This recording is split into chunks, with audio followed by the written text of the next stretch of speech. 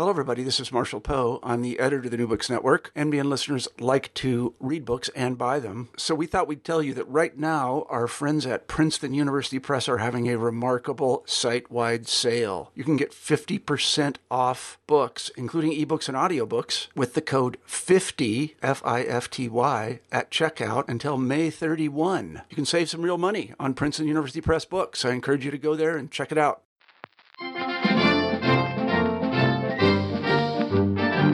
Welcome to New Books in Politics, the podcast from the New Books Network. I'm your host, Bill Scher. Today, we are talking about the new book, The Constitution Demands It, The Case for the Impeachment of Donald Trump.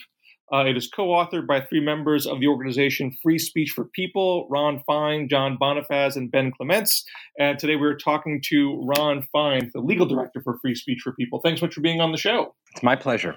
Normally, I would ask, what would compel you to write a book like this? But perhaps it might be somewhat of an obvious question. Obviously, there are plenty of people out in the country who are not thrilled with the presidency of Donald Trump. But why would you write an impeachment treatise for him and not for past presidents that you disagreed with? Well, this book is not really about disagreements with presidents on their policies. This is not about the partisan issues that divide Americans, like tax policy or the healthcare policy. This is about fundamental constitutional limits on the office of the president. And what we show in the book is that President Trump has abused his power by violating constitutional and other legal principles that constitute high crimes and misdemeanors, which is the constitutional standard for grounds for impeachment. So the title of the book is The Constitution Demands It. Now, the Constitution gives the power to impeach to the House, the power to convict by the Senate on the basis of high crimes and misdemeanors. But doesn't that make the decision a fundamentally political one? That regardless of what the president actually does, there is flexibility for the House or Senate to decide whether it rises to that level. So why do you argue that there is a demand the Constitution directs the Congress to take this sort of action? You're absolutely right that impeachment mixes the legal and the political, and that is by design in the Constitution.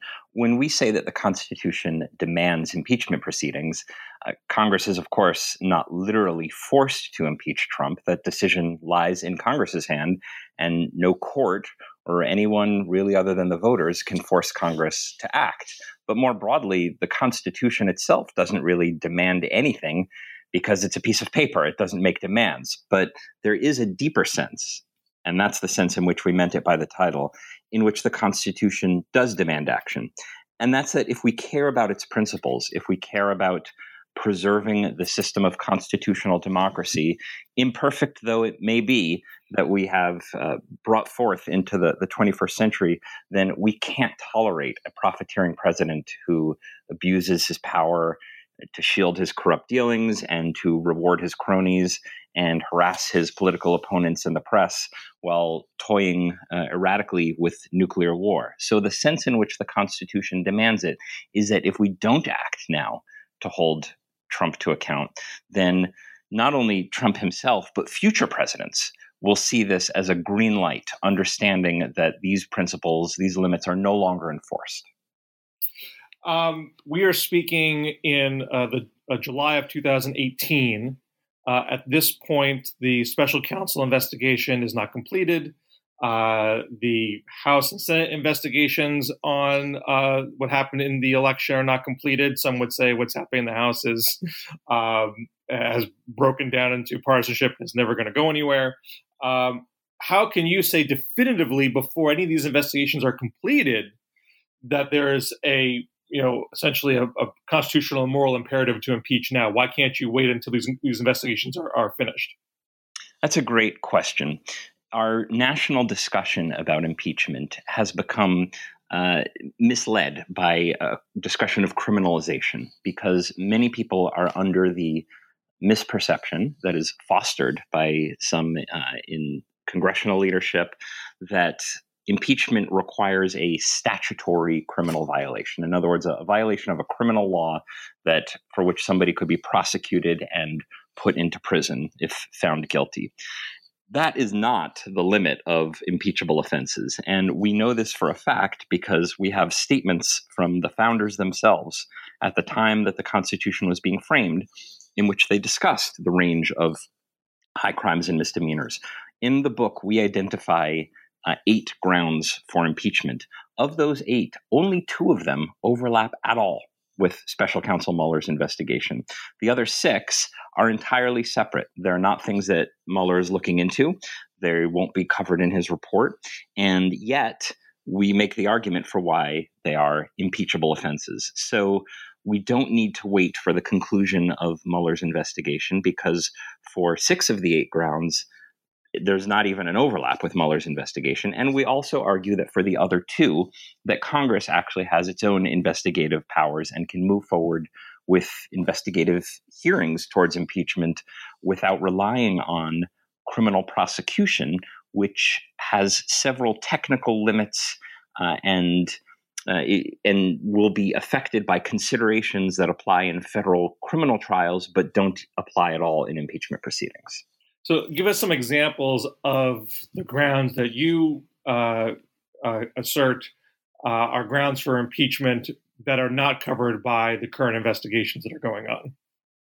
Yeah, the very first ground for impeachment is something that the president was violating the moment he took the oath of office. The Constitution has 2 anti-corruption provisions that prohibit him from deriving a payment or a profit or financial advantage from either foreign governments, that's in a clause of the Constitution known as the Foreign Emoluments Clause, or from receiving financial benefit from the federal government or even state governments, other, of course, than his official salary, and that's called the Domestic Emoluments Clause. And he was violating these from the moment he took the oath of office because he refused to separate himself from ownership and profit of his business holdings, which do quite a bit of business with foreign governments and also the U.S. government. Now, these provisions are grounds for impeachment, and we know this because the framers said so. We, in the book, cite history from the debates at the Constitutional Convention, the state ratifying conventions, where the framers made very clear that they viewed accepting foreign or domestic government emoluments as grounds for impeachment. But that's not part of the Mueller investigation because emoluments, although unconstitutional and although impeachable offenses, are not violations of statutory crimes. So he can be impeached for it, but that particular ground is not something that he could be prosecuted in a federal criminal trial. Now, wasn't the General Services Administration that issued some kind of statement that we don't think this actually crosses that constitutional boundary? Am I remember that correctly? The General Services Administration issued an opinion on the contract that it has with one of Trump's properties, the hotel in D.C., and they are not in a position to interpret the Domestic Emoluments Clause of the Constitution, and they didn't. What they were interpreting is that the contract has a provision in it, and this is a contract that actually predates Trump's run for president because he made the bid to run this hotel, which is located on federal property, several years before his run for president. But the contract includes a provision that says, and I'm paraphrasing here, that no benefit from this contract may come to any elected official of the United States. And the General Services Administration concluded that that wouldn't apply to President Trump on fairly specious reasoning. But if you step back and look at what happened, what that means is that the federal government under Trump reached a decision on a legal matter that conferred a financial benefit on Trump, meaning he has found a way to continue to profit from the federal government well beyond his official government salary. And that's a violation of the Domestic Emoluments Clause. Now, one other of the grounds that you think is impeachable is abuse of the pardon power. So your emoluments argument says there's a clause in the Constitution that says presidents can't do this, therefore it's impeachable. Pardon power, saying the Constitution says the president does have the power to do. What is the basis of the argument that the pardon power is not absolute and there is a line a president can cross that would make a particular pardon an impeachable offense? That's a great question. So the pardon power is certainly broad. And I should also say, as a preliminary, that every president issues some pardons that are controversial. So get that out of the way. The issue here is that the pardon power is not totally without limit. And before we even get to President Trump, let me give you some hypothetical examples. One is a famous example by a law professor named Charles Black, who wrote a book about impeachment on the eve of Nixon's impeachment hearings.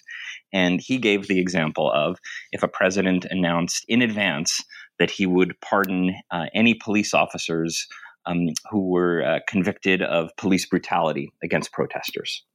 And he gave that as an example of an impeachable abuse of the pardon power, because in that case, the president would be using the pardon power to fundamentally undermine the rule of law. In other words, not just to grant mercy to a particular case or to do some other legitimate exercise of it, but to fundamentally undermine the rule of law.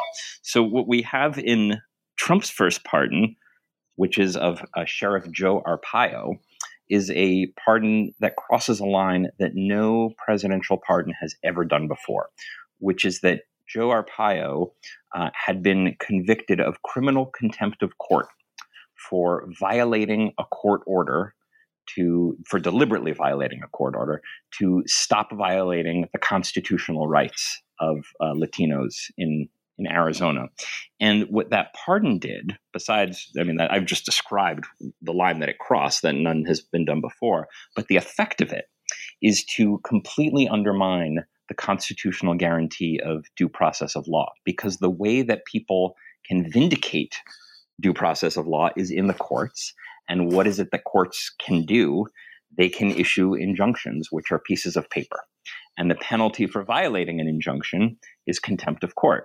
But if the president sends out a message, not just to Arpaio, but to any, whether it's a racist local sheriff or a local ICE commander or any other government official, if he sends the message that if you're with me and you violate the constitutional rights of these people who are, I'm defining as my enemies, me being the president in this example, then don't worry, because if you get into trouble with the court and the court issues a court order, you can ignore it.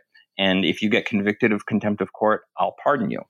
And the way that we know that abuse of power is an impeachable offense, abuse of the pardon power is an impeachable offense, is that James Madison himself told us in the Constitutional Ratifying Convention. And much later, a Chief Justice of the U.S. Supreme Court said that abuse of the pardon power would suggest a resort to impeachment. So that's another example. It's not a violation of a federal criminal statute. Mueller is not investigating this pardon. He couldn't, because it's not a crime. And yet we know from 2 centuries of history that abuse of the pardon power is a ground for impeachment. You also have as a ground undermining the freedom of the press.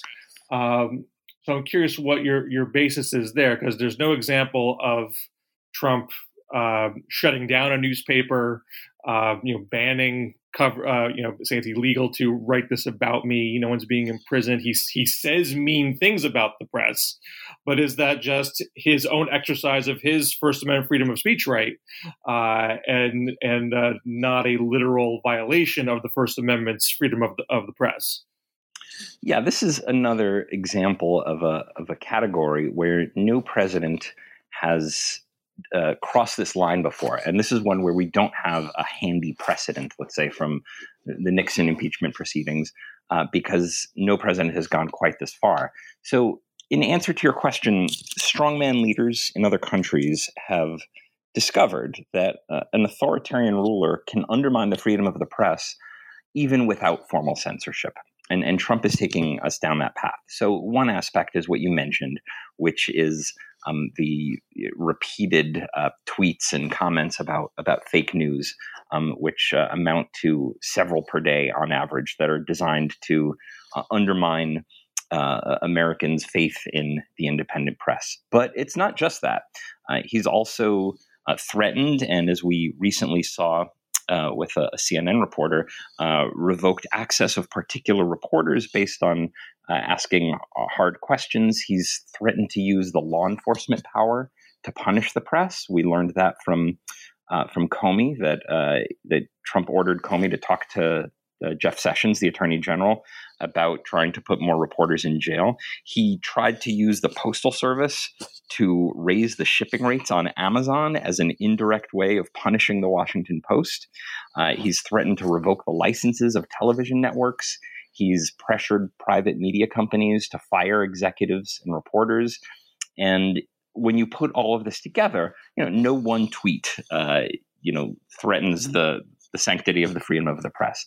But when you put all of it together, it's an extensive pattern that undermines a fundamental freedom that past presidents, although most past presidents have had prickly relations with the media sometimes, they understand that freedom of the press is a fundamental American value. And the last thing I'll say is that it's also damaging freedom of press abroad. And there are examples in other countries where foreign countries with dictatorships or, let's say, questionable commitments to democracy have used Trump's own statements about, let's say, CNN being fake news as a way of excluding or limiting the press. So in essence, he's not only undermining it here, but he's exporting it abroad. We're talking with Ron Fine from Free Speech for People and the co-author of the new book, The Constitution Demands It, The Case for the Impeachment of Donald Trump, published by Melville House. My name is Bill Scher, host of New Books in Politics on the New Books Network. One of your other grounds for impeachment involves nuclear war, saying that he is reckless endangerment by threatening nuclear war. Isn't it? The president, as commander-in-chief, has a constitutional role to determine foreign policy direction. Obviously, Congress has some role in that as well. But if the commander-in-chief wants to threaten nuclear war, it might be horrible. He might kill us all. But does he not have the constitutional right to threaten nuclear war? That's another example of something that we've never quite dealt with before. So you could imagine a president who's a savvy, strategic mastermind who is using carefully developed threats as part of a global geostrategic approach to achieve complex foreign policy goals with a calculated risk. But that's not what we're talking about with Trump. All available evidence indicates that his own national security staff, his own senior advisors, doubt very seriously that he lacks the capacity to understand the consequences of his decisions, and that when he makes nuclear threats, whether against North Korea or more recently against Iran, that he is doing it without any understanding of what might result. And the reason that we chose reckless endangerment as a way to cast what he's doing is that reckless endangerment is actually a crime in many states, and it's a crime in the Uniform Code of Military Justice, which applies to the soldiers under his command, where reckless or wanton actions that have a likelihood of bringing death or serious bodily harm, even if it turns out that that harm doesn't result, constitute reckless misconduct. And we discuss in the book an example of a fairly recent court-martial prosecution where a sergeant ended up spending almost a year in prison for recklessly failing to inspect some parachutes. And when you compare the recklessness of the president's threats of nuclear war and the potential for miscalculation, when you consider how many times at the height of the Cold War, even with the Soviet Union, where we had a good understanding of each other and the people on both sides were fairly rational, how many nuclear near misses we had. When you put all this together with Trump's erratic behavior, his use of these threats to distract from temporary political problems, it amounts to reckless endangerment. You also charge Trump with one of your chapter titles, advocating illegal violence and undermine equal protection of the laws. What's an example of Trump advocating illegal violence?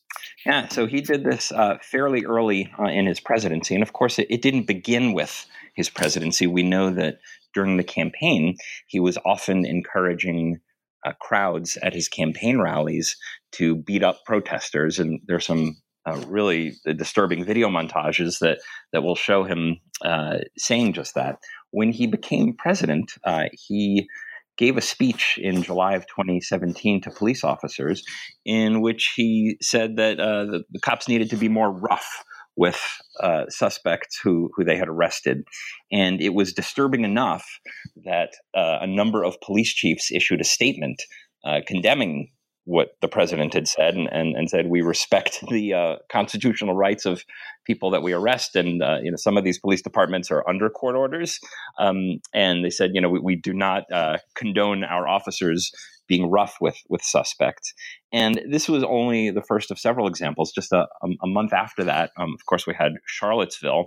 And then he tweeted about a historical myth, basically, about General Pershing, who had allegedly committed what would now be considered war crimes against Muslims in the Philippines. And Trump urged people to study this as an example and a model to be followed. And as time goes on, we see more and more examples of the president combining race-baiting rhetoric with a crude encouragement of casual violence. And it has a real effect on our society. And there have been a number of studies on what they call the Trump effect, where there are increases in racial incidents and violence in schools and communities that can be explicitly linked to Trump's campaign and presidency. You also say that Trump has directed law enforcement to investigate and prosecute political adversaries and critics for improper purposes. Can you expand on that a little bit? And also, can you speak to the president does appoint the attorney general, and appoints the federal attorneys? We don't like to think of them as political actors. We want to think of them as being independent executors of the law. But isn't there some inherent politics there? Is the president allowed to direct his Justice Department to use that part of the executive branch to his desired means? And if the public doesn't like it, then they can take it to the ballot box. This one we actually know is a grounds for impeachment because it was part of the impeachment proceedings against President Richard Nixon. The key thing is that the Department of Justice is not the president's personal law firm that he can direct against opponents or critics as he sees fit, but its mission rather is to fairly and impartially enforce the law. The evidence that he's directed law enforcement to go after his adversaries and critics is virtually all out in the open. At this point, it's not really a question, and most of it happens on Twitter.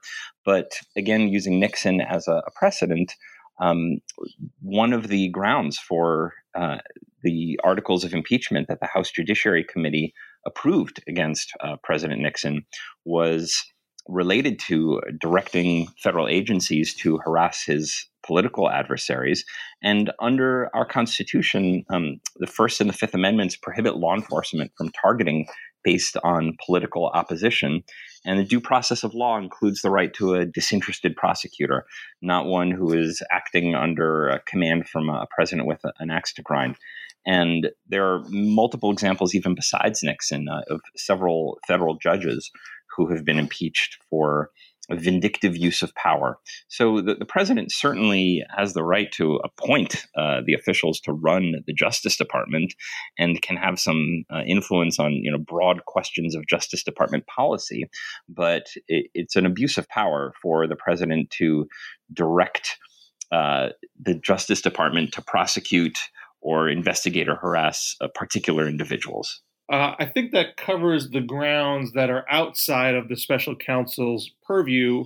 We're speaking, again, in July of 2018. We don't know at this juncture what's going to come out of that investigation, let alone what might come out of congressional investigations. But do you have an opinion of how that investigation is proceeding? Do you have a degree of faith that Robert Mueller is on the right track and will if not literally recommend impeachment to Congress, ferret out the facts related to such so Congress can make an informed judgment? Or do you think it's just too hard to know because we're on the outside? We only get glimpses of what's going on from leaks and such. Yeah, I think anyone who claims to have a inside track of what exactly is going on with the Mueller investigation is not being honest, because they have been very effective at keeping things close to the vest. I think overall it has turned up an impressive amount of information, and the number of indictments and pleas that he's secured already are impressive. There are two things I'd like to highlight. Even in the areas where there is an overlap between grounds for impeachment related to the president's interactions and his campaign's interactions with Russians during the election campaign, and also with obstruction of justice, there are differences between criminal prosecutions and impeachment. And I'll just give two examples. One is that the specific statutory offenses that Mueller will need to be focusing on for criminal purposes have certain technical limits in them, because these are the way that Congress wrote the statutes, not thinking of the president as the one who would be violating them, that are really irrelevant in an impeachment process. So one example is that under the obstruction of justice statutes, there is a requirement that the defendant have obstructed or tampered or interfered with a proceeding. And the term proceeding is present in many of these statutes, and different federal courts of appeal have interpreted what is and what is not a proceeding. And so depending on where a prosecution would be brought and which proceeding we're talking about, Mueller's criminal prosecution might run into that. It's something he might need to overcome. And it's entirely possible that he might conclude that he can't bring a certain charge because in a particular circuit, it's not clear that something is a proceeding under the obstruction statute. For impeachment purposes, that's really irrelevant. If the president is abusing his power, as the publicly available evidence indicates that he is, to frustrate or impede investigations into himself and his close associates, whether that constitutes a proceeding is really irrelevant. And that's something that Congress is certainly empowered to say whether or not it violates a criminal statute. It crossed the line of abuse of power.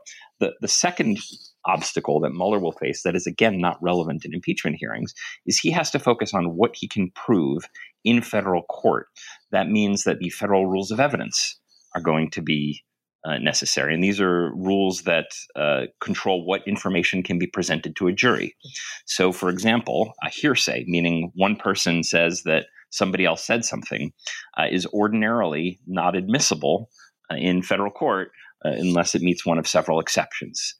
So if all Mueller has for a certain point is testimony by one person, let's say Michael Cohen, that Trump said something or that another person said something, unless he can overcome a hearsay objection, he may not be able to present that evidence in court.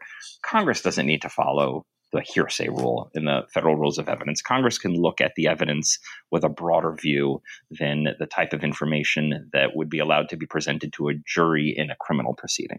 Do you have any opinion whether it would be preferable from your perspective when you're talking about going to a jury and having evidence that rises to the level of statutory violation? So far, that is not related to Trump himself, but people like Paul Manafort and Michael Flynn and these indictments for Russian nationals. When it comes to Trump, there is an argument that Mueller cannot indict Trump directly. That's not constitutionally allowable, and that's based on guidance from the Department of Justice in the past.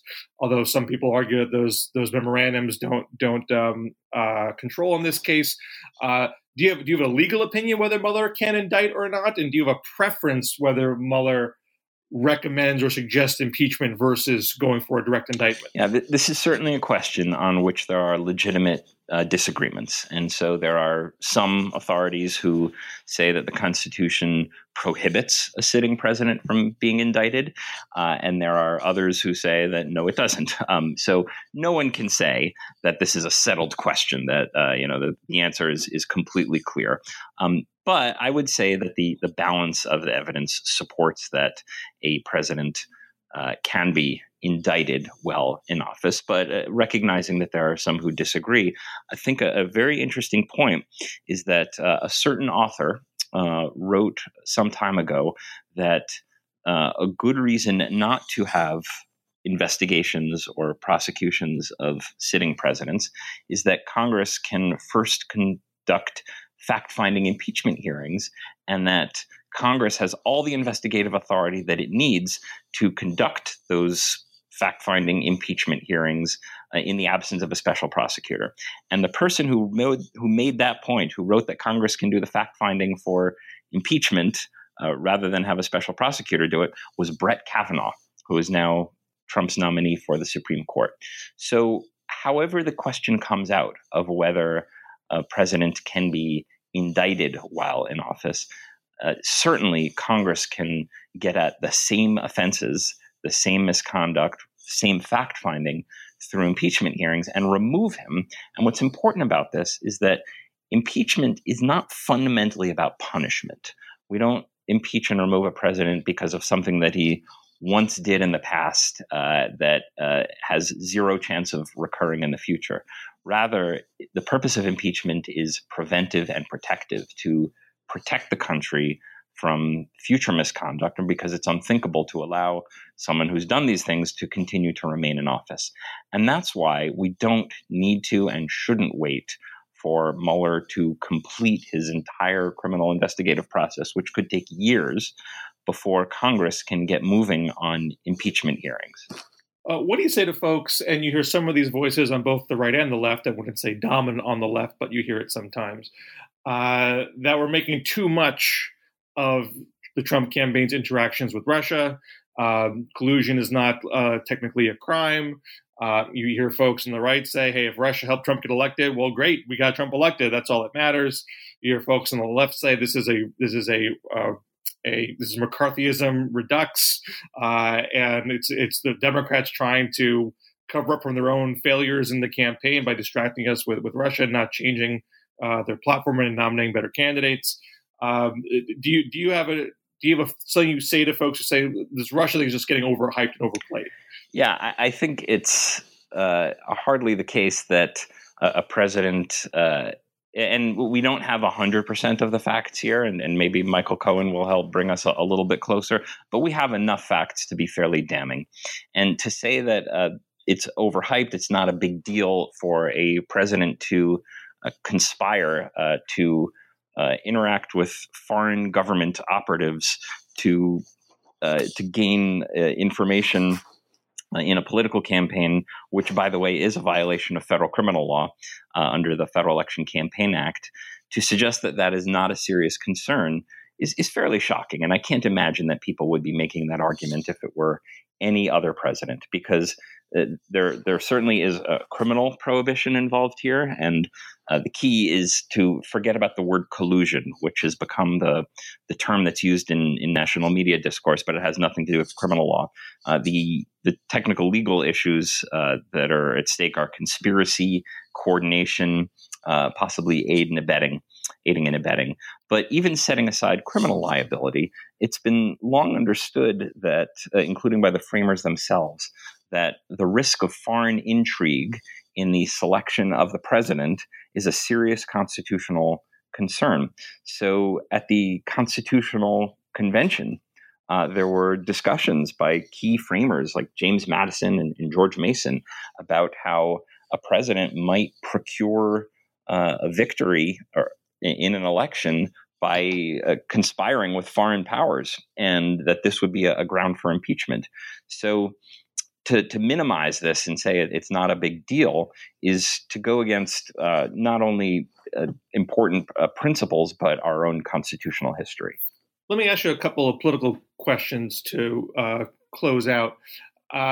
What do you say to the argument that as bad as Trump is, and maybe some of the stuff is impeachable, as a political matter, let me start here. As a political matter, how do you expect to get the 2/3 conviction vote in the Senate? Maybe if Democrats win the House, you can get the impeachment process going. The House could impeach, but there's no way the Senate mathematically can't be 2/3 Democratic by 2019.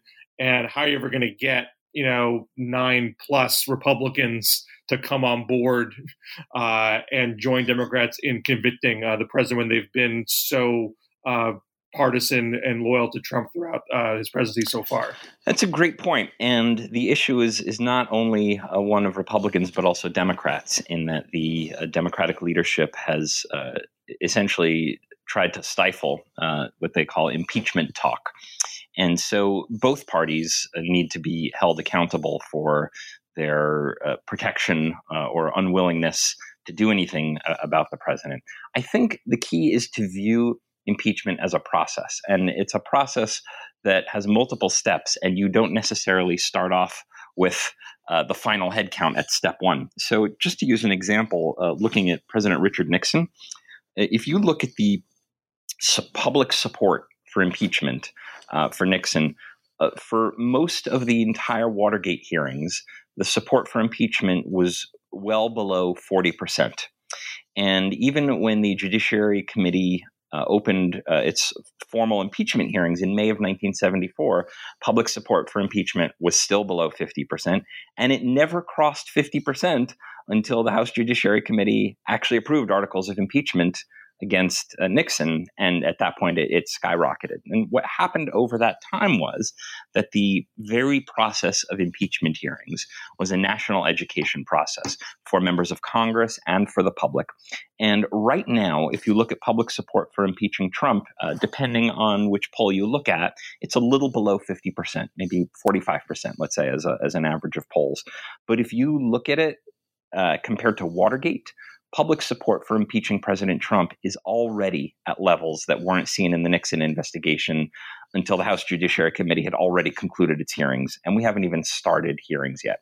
So if you imagine a pundit in 1973 or 1974, before impeachment hearings had started, who did a nose count and looked at the day's polls and said that Nixon would never be forced from office, anyone who confidently predicts that Trump can't be impeached in the House or convicted in the Senate, based on similar types of polling or nose counting before impeachment hearings have even begun, is actually committing an even bigger error than a pundit in 1973 who would swear that Nixon would finish his term.